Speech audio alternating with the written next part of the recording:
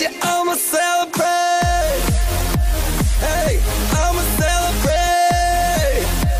Woo, I'ma celebrate. I'm gonna celebrate, 'cause I'ma get you one day.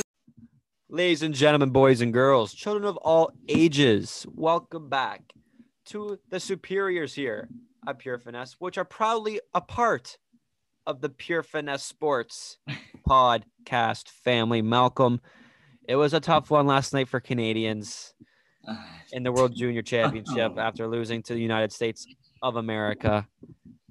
It seems like in our generation, at least, if it's Canada, USA in the gold medal game, it just doesn't come out Canada's way. No, it doesn't. I can't remember the last time we beat them in the gold medal game. Like, honestly, if it was anyone else but the U.S. who beat us, I wouldn't be this upset. Honestly, I would not be this upset. But it was the USA, man. Right. And Canada absolutely dominated from start. Well, I shouldn't say start to finish, but until the gold medal game, they were unbelievable, unstoppable. Devin Levi's got a couple of records to his name now because of how great he played. Yeah. But yeah, this team was absolutely stacked. Everywhere you look at it, It was amazing. 20 first-round picks.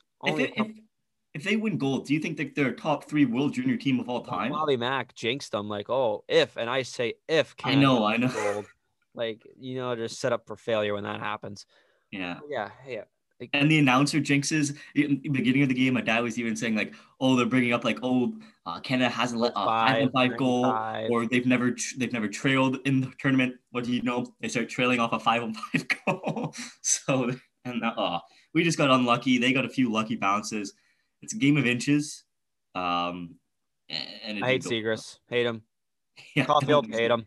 I don't like Zegras. Caulfield, I'm gonna have to like. He's on the Canadiens. That's why I hate him even more. Exactly that. But we'll stick to the script because Sunday is the next slate of the 3 NFL playoff games. The first one on the schedule at 1:05 Eastern Standard Time is the Baltimore Ravens going to play the AFC South Division champion Tennessee Titans.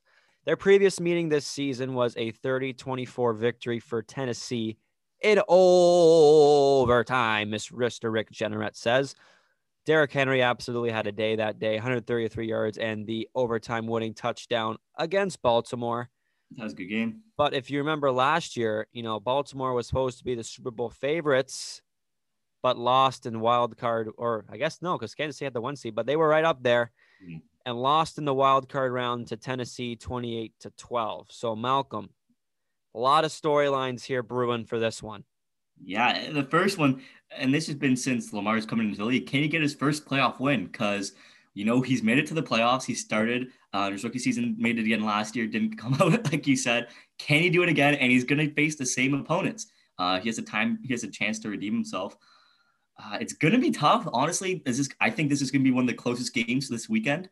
It's going to be one to watch for sure. I don't think any NFL fan should miss this one. Lamar Jackson's been playing phenomenal this year, having over 2,500 passing yards and another 1,000-yard rushing season with like a total of 33 touchdowns, like 26 passing, 7 rushing. So I think he might be able to get the job done, but it's not going to be easy to go up against Derrick Henry. Yeah, right. Like Lamar is the first quarterback in the history of the National Football League for back-to-back 1,000-yard rushing seasons as a quarterback. Yeah. So I think it's safe to say the Manning curse didn't affect Lamar. Nope. But I think a lot of people are like are seeing this season as like a Lamar Jackson caliber season, just for whatever reason, right? Because he's got putting over 1,000 yards. His team's still in the playoffs, second in the division, 11-5 record. It's a good team, but a lot of criticism is coming from Lamar Jackson is the way he's distributing the football. Because I know it was documented earlier on in the year, but his receivers aren't getting as much of the touches they want. No, they are not. Hollywood Brown made that really clear 1 week, and I think after that, it's been it's been kind of mellow. You bring in Des Bryant, he's got a couple touchdowns to his name now, but without a question, the best weapon on this Baltimore offense is the big tight end Mark Andrews, right? No doubt about that. He's nasty, man. He's like anytime they get into the end zone, I feel like you should double coverage unless if you stop the run against this team and you go third down, like you're on third and goal, it's going to Mark Andrews more or less. He's that big guy that can get the ball. They did get Des Bryant, so he's also a bigger body that you kind of have to watch out for. But Mark Andrews is Lamar's go-to guy. Right. And we're going to flip script to Tennessee offensively, and we have a first 2,000-yard rusher since, I believe, Chris Johnson, who happened to be a Tennessee Titan as well. Yeah. And it's Derrick Henry. He had over 200 yards rushing last week to get the 2,000-yard crown. Ridiculous. He likes playing Baltimore for whatever reason because they had a lot of good weapons up front. But Derrick Henry is going to have to put on their shoulders again like he did for Tennessee last year in the playoffs. So he's going to have to carry the load a lot. But Ryan Tannehill, coming off that fresh contract this season, has played very well up to his standards. He's had a couple of huge games, but the emerging star besides Derrick Henry on this Tennessee team, if you wouldn't agree, is A.J. Brown or Corey Davis. Pick your poison. Either or, honestly. I like both of them. Corey Davis is a good deep threat. A.J. Brown, though, he's like Tannehill. He's not like this elite quarterback yet. He can be. He may have the potential to be that way at some point. But with these receivers, he can make a case for that because A.J. Brown's going to make him look amazing. Had over 1,000 yards receiving and 11 touchdowns this year. It's just insane. And Corey Davis, just as good, if not better. I don't think there's a solidified number one on this team realistically. I know a lot of people think A.J. Brown could be that number one receiver, but I think Corey Davis is also making a case for himself as that number one receiver. Yeah, I can't wait to see these two go at it with Marcus Peters and Marlon Humphrey. Oh my gosh. One and two going at it. So prediction time. I think who has the most pressure to win? Is it Baltimore or Tennessee? I think it's Baltimore just because they want to get Lamar that playoff win. If you look at Derrick Henry, I saw this stat. If you take away all of his first half carries, he's still fourth in the league in rushing yards just on in the second half alone. So I think that Derrick Henry, I know it's a great defense in Baltimore, but I think Derrick Henry, along with the two receivers like we just mentioned, I think they're going to win. I think Tennessee will win this game, but I think Baltimore has more to lose if they do lose this game. I think so as well. Because if you can tell me, like Lamar's been in the playoffs every year since he's been in the league, exactly. He hasn't won a game. Yeah. And I think if they don't win, there's going to be some changes in Baltimore, not at quarterback position for obvious reasons. Yeah. But that head coach might be switching, I think, if they end up losing. But I will be going with the division winner in Tennessee to win this one. The run game in Tennessee seems to have a really good fit against Baltimore. It's worked multiple times. Yeah. Not that I don't think that Baltimore might sell out for the run, but even if they do, you got a bunch of weapons, like you said, A.J. Brown, Corey Davis, Jonnu Smith is one of the most underrated tight ends in the league. Yeah. It's going to be a good fight no matter what. The 4:40 game next up can be seen on Nickelodeon, apparently. I've been seeing what the... And yeah, I saw this. If you want to have these games on Nickelodeon, put all the NFC East games on Comedy Central. Oh, really? Not too shabby. But it's the Chicago Bears to go play in the Superdome against the New Orleans Saints. The previous meeting this season was a 26-23 victory for the Saints in week 6, which happened to be the first game that the Saints played outdoors for the first time in the season. Oh, really? 5 games in, you don't play a single game outdoors. That's crazy. NFL has gone soft. Yeah, honestly. Yeah. So Chicago came into this year with 2 quarterbacks, right? It was Nick Foles and Mitch Trubisky. Trubisky started off, and then Nick Foles kind of carried it away. They started 5-0, kind of fell back down to earth. Yeah. And they figured it out, and they got themselves back into the playoffs with Mitch Trubisky at the helm. So can he show up like he did to win back in the day with a double doink in Chicago? Can he do it? I think he can. He's a very underrated quarterback. A lot of people give him a hard time. I think you're a big Trubisky hater, though. Why am I a big Trubisky hater? It seems like you're that kind of guy. You hate Ohio people. Hate Ohio. Hate everyone from Ohio. I don't hate Ohio. I hate Ohio State, the university. But whatever. He's not in Ohio State anymore. He's in Chicago.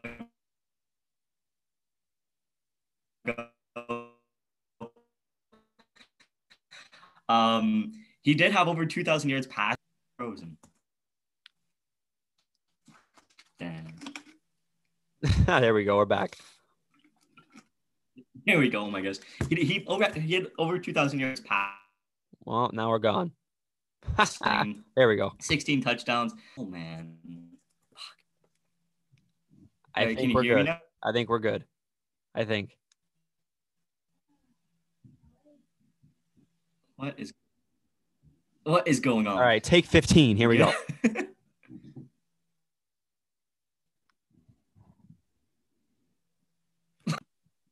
Yeah, I think Trubisky will have the potential to show up this week. He's gonna have a tough matchup against this Saints defense, obviously. When you have Cameron Jordan coming at you, that's a scary sight to see. He's had over 2,000 yards passing, 16 touchdowns. He can rush the ball a little bit if need be. He didn't play the full season, so he doesn't have an exceptional stat line this year, but I think it's enough right now. They made the playoffs. All they have to do is focus on winning, and it's not going to be easy against New Orleans. Yeah, absolutely not. But the big story for New Orleans is the health of their running backs because week 17 didn't have a single one on the roster that could play. So they kind of got blessed with the Sunday game. So hopefully they can be able to have one extra day to get everybody back because you need 10 days to be off the COVID-19 reserve list. And the best player on both sides of the ball for both teams, without a question, I think, is Alvin Kamara.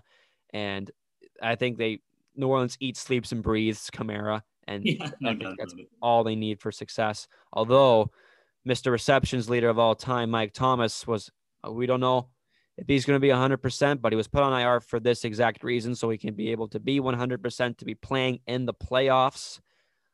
It's going to be a great matchup to see Chicago's D against New Orleans' offense because that's really where it's all going to come down to because I really don't think Chicago's going to be banking on Mitch to be winning a whole lot of games with how much gunslinging he's going to be doing. He does have a good receiver and a very underrated receiver in Allen Robinson, who broke the 1,200 yards mark this year with 6 touchdowns and over 100 receptions. A very underrated, low-key season, under-the-radar season for Robinson. I don't think he gets enough credit. And obviously, you put him on another team, he might do something even better with a better quarterback, which is ridiculous because he still put up 1,200 passing yards with Nick and Trubisky. So watch out for him. And like you said, the running backs for New Orleans, the running back for the Bears has been really good too. David Montgomery. He's been stepping his game up the last couple, at least halfway through the season.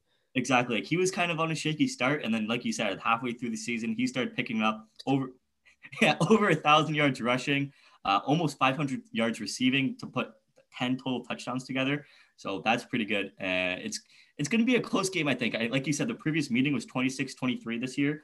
I think everyone expects, the Saints should blow them out. I don't think it's going to be like that. It's playoffs now. It's wildcard weekend. Anything can happen any given Sunday. Right. And let's say that Chicago does win this game. Is this it for Drew Brees? I think so. I think we talked about it before. Like people were saying, this could be the end of Drew Brees' career. It's expected that he's going to retire at the end of this year. I think he gave it a good run. He won a Super Bowl. He's trying every year. I remember when they played the Rams in that NFC Championship and they got that bogus non-call. He's just been getting unlucky. Can't make it all the way to the Super Bowl. So I think this may be his last run. Yeah, I think so too. He's already got lined up to be a broadcaster on NBC. Yeah. So why would you risk breaking 11 more ribs? Exactly. It's insane. But you know what? I don't think this is going to be the last game for Drew Brees because I think it's going to be a good win for New Orleans against Chicago because I think Chicago's just happy to be here at 8-7. So, I mean, I think it's going to be a big win for New Orleans. Yeah, I think so too. But now the showstopper on Super Wild Card Weekend. Yes, sir. Piece de la Résistance. La crème de la crème. Kind of funny we have the two different colors. I have your color here, you have my color there on the mic. Exactly. But the boys are hanging up behind me here. It's their 8:15 Sunday night football matchup. The Cleveland Browns. Yes, I said it. Cleveland Browns in a playoff game for the first time since me and Malcolm were in diapers in 2002 to take on your AFC North Division champion Pittsburgh Steelers at Heinz Field in Steel City. The previous 2 meetings this season went as follows. In week 6, the Steelers absolutely trounced the Browns 38-7. And then last week, the Browns clinching their first playoff spot in 18 years with a 24-22 victory over the Steelers. But the biggest story going into this game has nothing to do with football itself. It just happens to do with the global pandemic we're in. Of Right course, now. of course it does. Kevin Stefanski, the Cleveland Browns head coach, has tested positive for COVID-19 yesterday. And as well, your Pro Bowl left guard, Joel Petonio, has tested positive for COVID Really? as well. So Yeah. you're missing a huge piece on that offensive line. And the first-year head coach who's turning a lot of heads, who could be up for coach of the year, in my mind, Honestly, yeah. will not be on the sideline. So Unfortunately. it's a damn shame. But you know what? It's happening for Pittsburgh right now, too, with Joe Hayden and Eric Ebron. They'll be out of this game Yeah. for COVID But as if you guys well. could make the return this week with Boswell, Edmonds, a couple other names, they might, Miss Spillane might come back. So hopefully they come back. Hopefully more Browns players come back because I want this to be the most competitive game. I was going to say, right, this shouldn't be happening in the playoffs. Yeah. That all this is happening right now. But what are you going to do? Right? We're in a global pandemic. The NFL didn't want to bubble. They're sticking with this, so they get what they're coming. So Yeah. the Steelers offense, I think you can agree with me. It has not been looking like the Steelers offense for the first half of the season. What's wrong?